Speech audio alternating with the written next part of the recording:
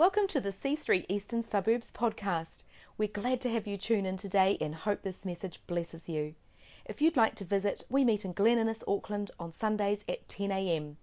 You can also find us on www.c3easternsuburbs.org.nz. Enjoy the message.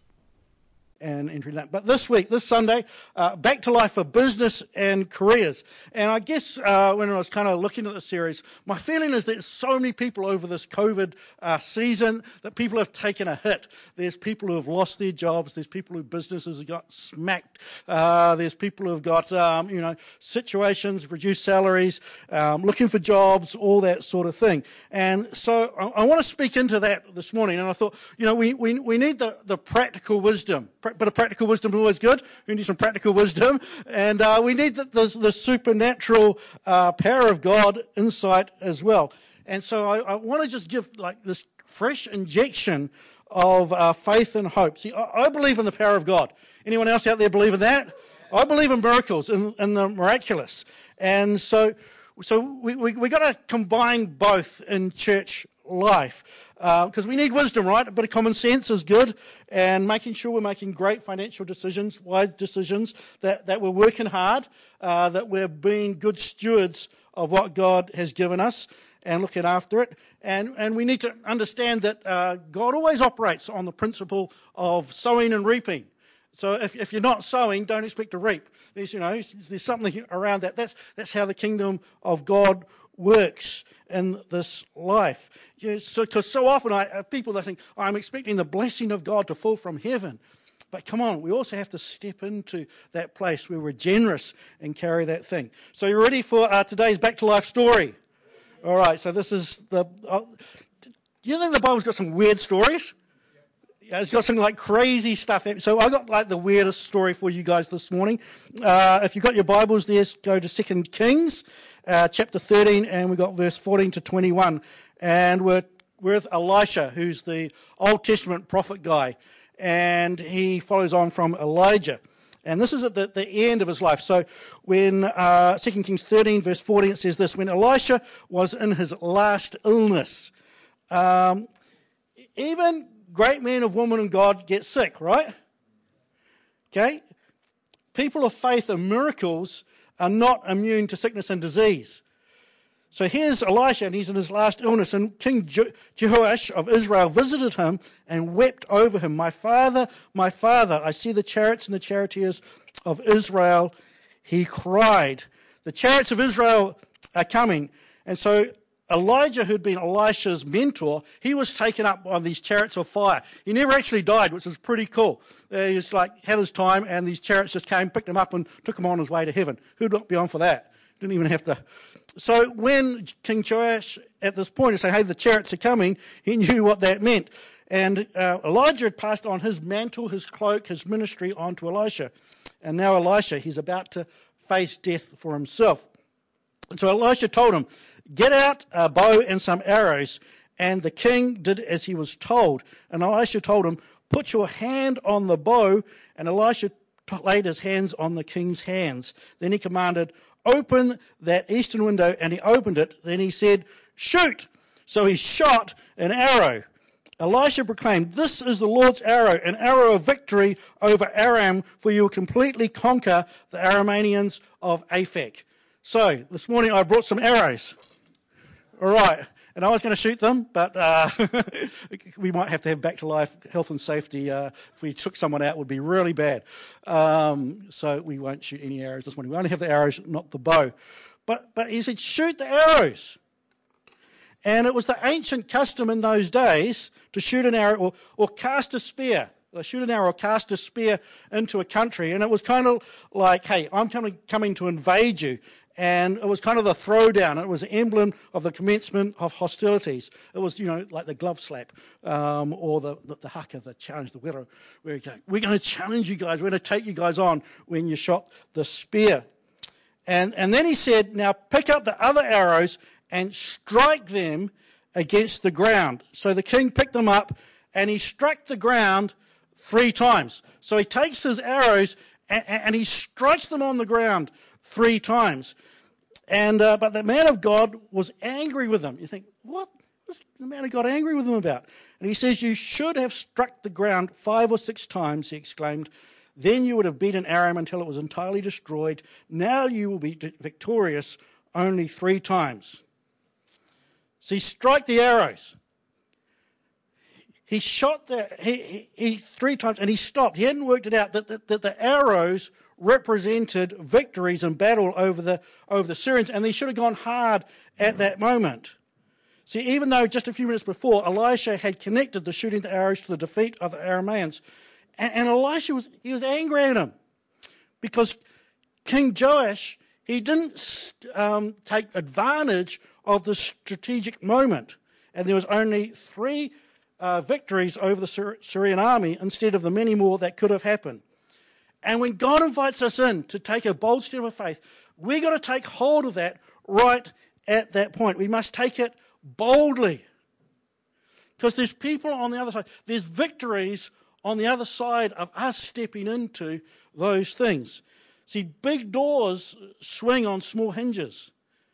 There's those small moments where we can either choose to hold back and stand back and say, oh yeah, just, a couple of times, or we can step in and go for it. And how often do we hold back when we should be pushing forward? How often in life do we hold back in fear, or how often do we hold back when actually it's time to step out, it's to step in, to lay hold of what God has got for us? Let me tell you a little business story. When I was on staff at C3 Ellerslie, we'd been looking for a building for a bunch of years, and we've been working towards it and trying to get it all happening and everything there. And we came across the Corley Street property, and we were trying to negotiate with the owner about the purchase of the property, and it absolutely stalled. We got to a point where the gap between what we could afford and what he wanted for the building was not meeting, and so we kind of gave up on the building. And then we had a prayer meeting one night, and we're in the Orange Coronation Ballroom at the time, and we were having this prayer meeting downstairs. And we had this crazy Australian guy by the name of Tim Hall, who was this Holy Spirit evangelist, big guy. And he came, and he shared the story on striking the arrows. I always remember it, that's this night. And he got us stomping around the ballroom, and there, striking arrows, yelling, jumping up and down, believing God. It was one of my, those, come on, we're praying for this thing. And I always remember that night, and especially the next day. Because the next day, the vendor of the property rang up and said, I want to negotiate with you. I want to sell the building to you. I'm going to drop the price by 150 grand so you can do it. How's that for a prayer meeting?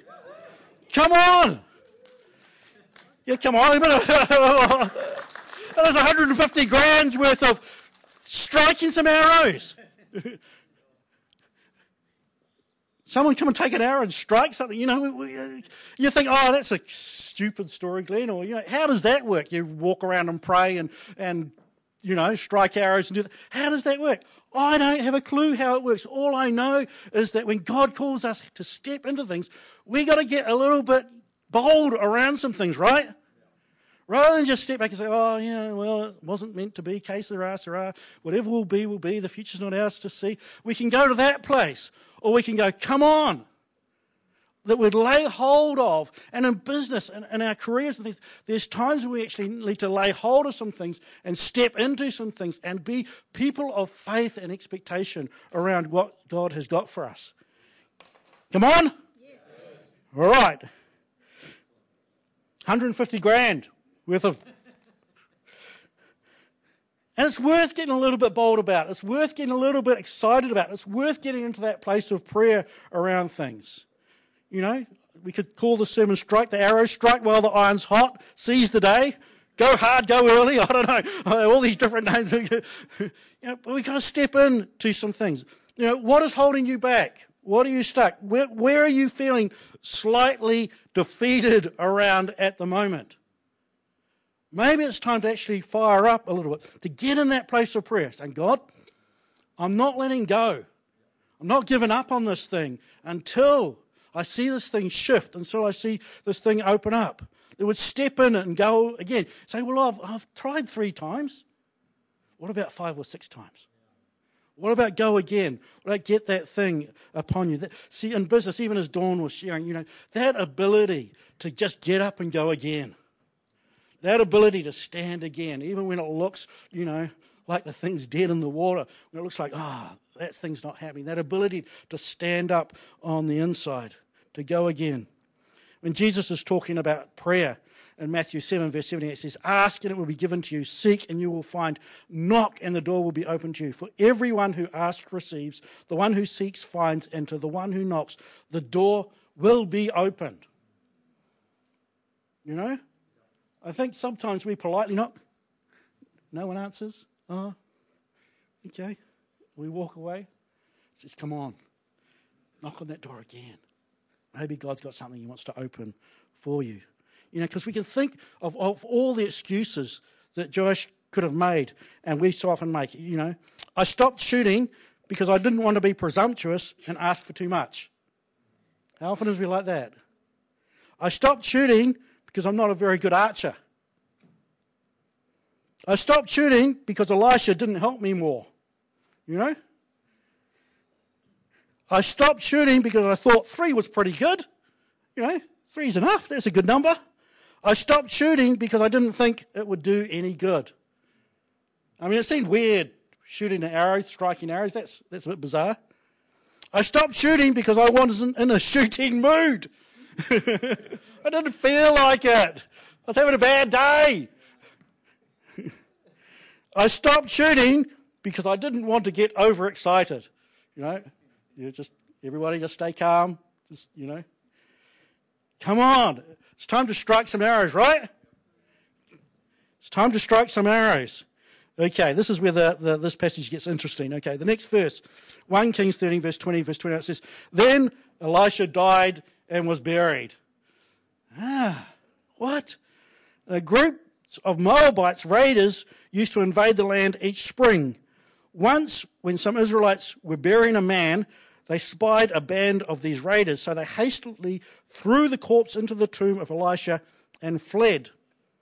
But as soon as the body touched Elisha's bones, the dead man revived and jumped to his feet. How cool is that? That is crazy stuff. That is like one of the weirdest passages in the Bible. I was going, what? Very strange and unusual miracle right there. It's a bit random. And when I was trying to research, there's hardly any explanation for it. There's not anything else you can kind of add to it or anything. It's totally random. This random guy, he's right in the middle of his funeral. He gets thrown into the tomb and kapow! He's alive again. How random is that? How cool is that? And if you didn't know the end of the story, see, we would all be expecting Elisha to rise from the dead, right? If we're doing rise from the dead stories, you think, okay, Elisha, he's the man of God, he's the prophet, he's the miracle worker, he's the one who's going to get risen from the dead. But it's not. It's just some random guy. And here's my question. What if God wants to raise something random? What if God wants to do something random? What if it doesn't look like what you thought it actually looked like? See, because when something dies, when one thing dies, it gives room for something else to rise. See, I've watched this in church life. See, it's so often out of the ashes of disappointment that God has an incredible way of bringing something new to life. He's an incredible God. He's an incredible ability. You think, why did that thing die? I thought it had the juice on it. I thought it was, what God wanted. And you go, how come that died? And then God brings something new to life. Something absolutely out of left field. Like this guy was out of left field.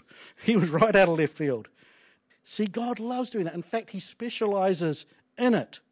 And it may be totally different than what we expect or planned. And sometimes it takes the death and the burial of the old before the new can even come to life. See, it's only after Elijah is taken to heaven on the chariots that Elisha becomes prominent and steps into his ministry. It's only when that happens that he does that. And it's appropriate to mourn the loss and the death when something dies. That's good. But sometimes we need to shift and move on and look, what's new? What's God trying to do? Again, when I think about, that when we were at C3 Ellerslie and this whole building thing, and this trying to get this building over the line and everything like that, we worked so hard to try and purchase the Orange Coronation Ballroom, which we were in. We spent thousands of dollars on engineers' reports and negotiating with the owners and trying to work with them. I'm taking them out for coffee and buying them scones because he was this old Irish guy from the Orange Marching Society, and we worked so hard to get that, but we could never get it across the line, no matter how hard we tried. And I think now, thank Jesus that we didn't get that building. It would have been a disaster. And then we had signed up. We had negotiated and we signed up to purchase the Destiny's building when they were in all right place. And we'd signed the contract and it was there. But again, we could never get it totally over the line or never get it to actually work. And then we found the Cooley Street property. And see, sometimes the doors which close, sometimes which you think where God is trying to move, He's actually trying to move in a different direction. And He's bringing you life in a different way. See, it says in that scripture, it says, once when some Israelites were burying a man. And again, I was trying to find information on this story and trying to find, different, looking through, what are they called? Commentaries, that's the big word I was looking for. Looking through commentaries, and there's hardly anything on it. And I was trying to think, when did that happen? Can you put a timeline on it? Was Elisha dead for 3 weeks, 1 month, a year? Did it happen 5 or 6 years later? How did it happen? And we don't know. And sometimes we're in that zone, we go, when is that thing going to come alive? We don't know. And what looks like a funeral, what looks like it's being sent like a raiding party from the enemy, is actually a resurrection story. What actually looks like it's like this is turning to custard is actually God's resurrection story in there. So maybe, the job loss, the bankruptcy, the, marriages that have ended, burnout, all the different things which we see happen, COVID, blooming situation. What if God wants to bring something random out of it? Something left field. The other interesting thing when I was researching this thing, this little thing of this double portion anointing. So when Elijah went on the chariot up to heaven, Elisha's calling out and saying, give me a double portion anointing. And Elijah says to him, okay, you'll get it if you see me when I go. And so Elisha's tracking with him, saying, okay, when's he going? And he goes, and Elisha's right there, and he gets the mantle, the coat, and everything like that.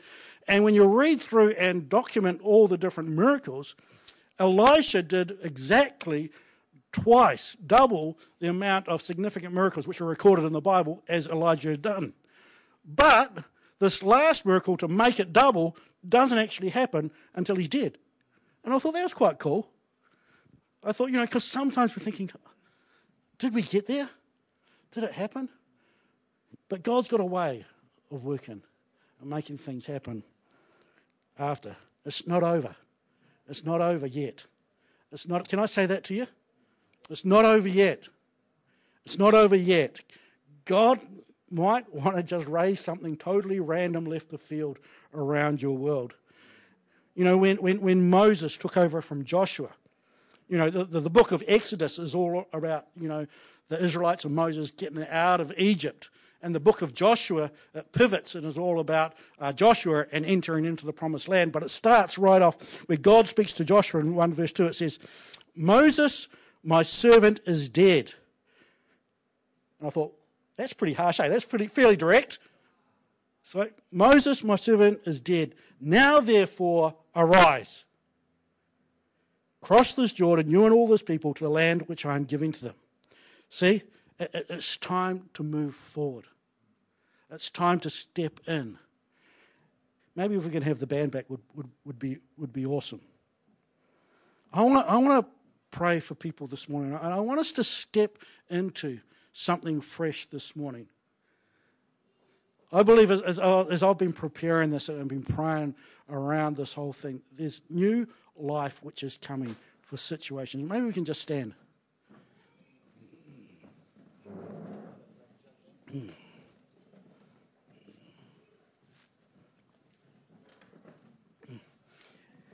If God were to place some arrows into your hand this morning, if God was to place some arrows into your hand this morning, what would that look like? What would that feel like? What would that feel like? And if He were to call you to strike those arrows, if He was to call you to take those arrows, that a great victory would be won. And that you would not hold back, but you would step in, what would that look like? And what if God wants to bring something random back to life in your world? What if He wants to send something random into it? New season, the old is over. You know, the old was good and it was right and it was okay. And it's right sometimes to mourn over things, but there's a time we have to step out and step into the new, that something random would rise. Holy Spirit, I just invite you right now in the name of Jesus. Presence of God. Presence of God. Lord, be in this place, I pray, in the name of Jesus.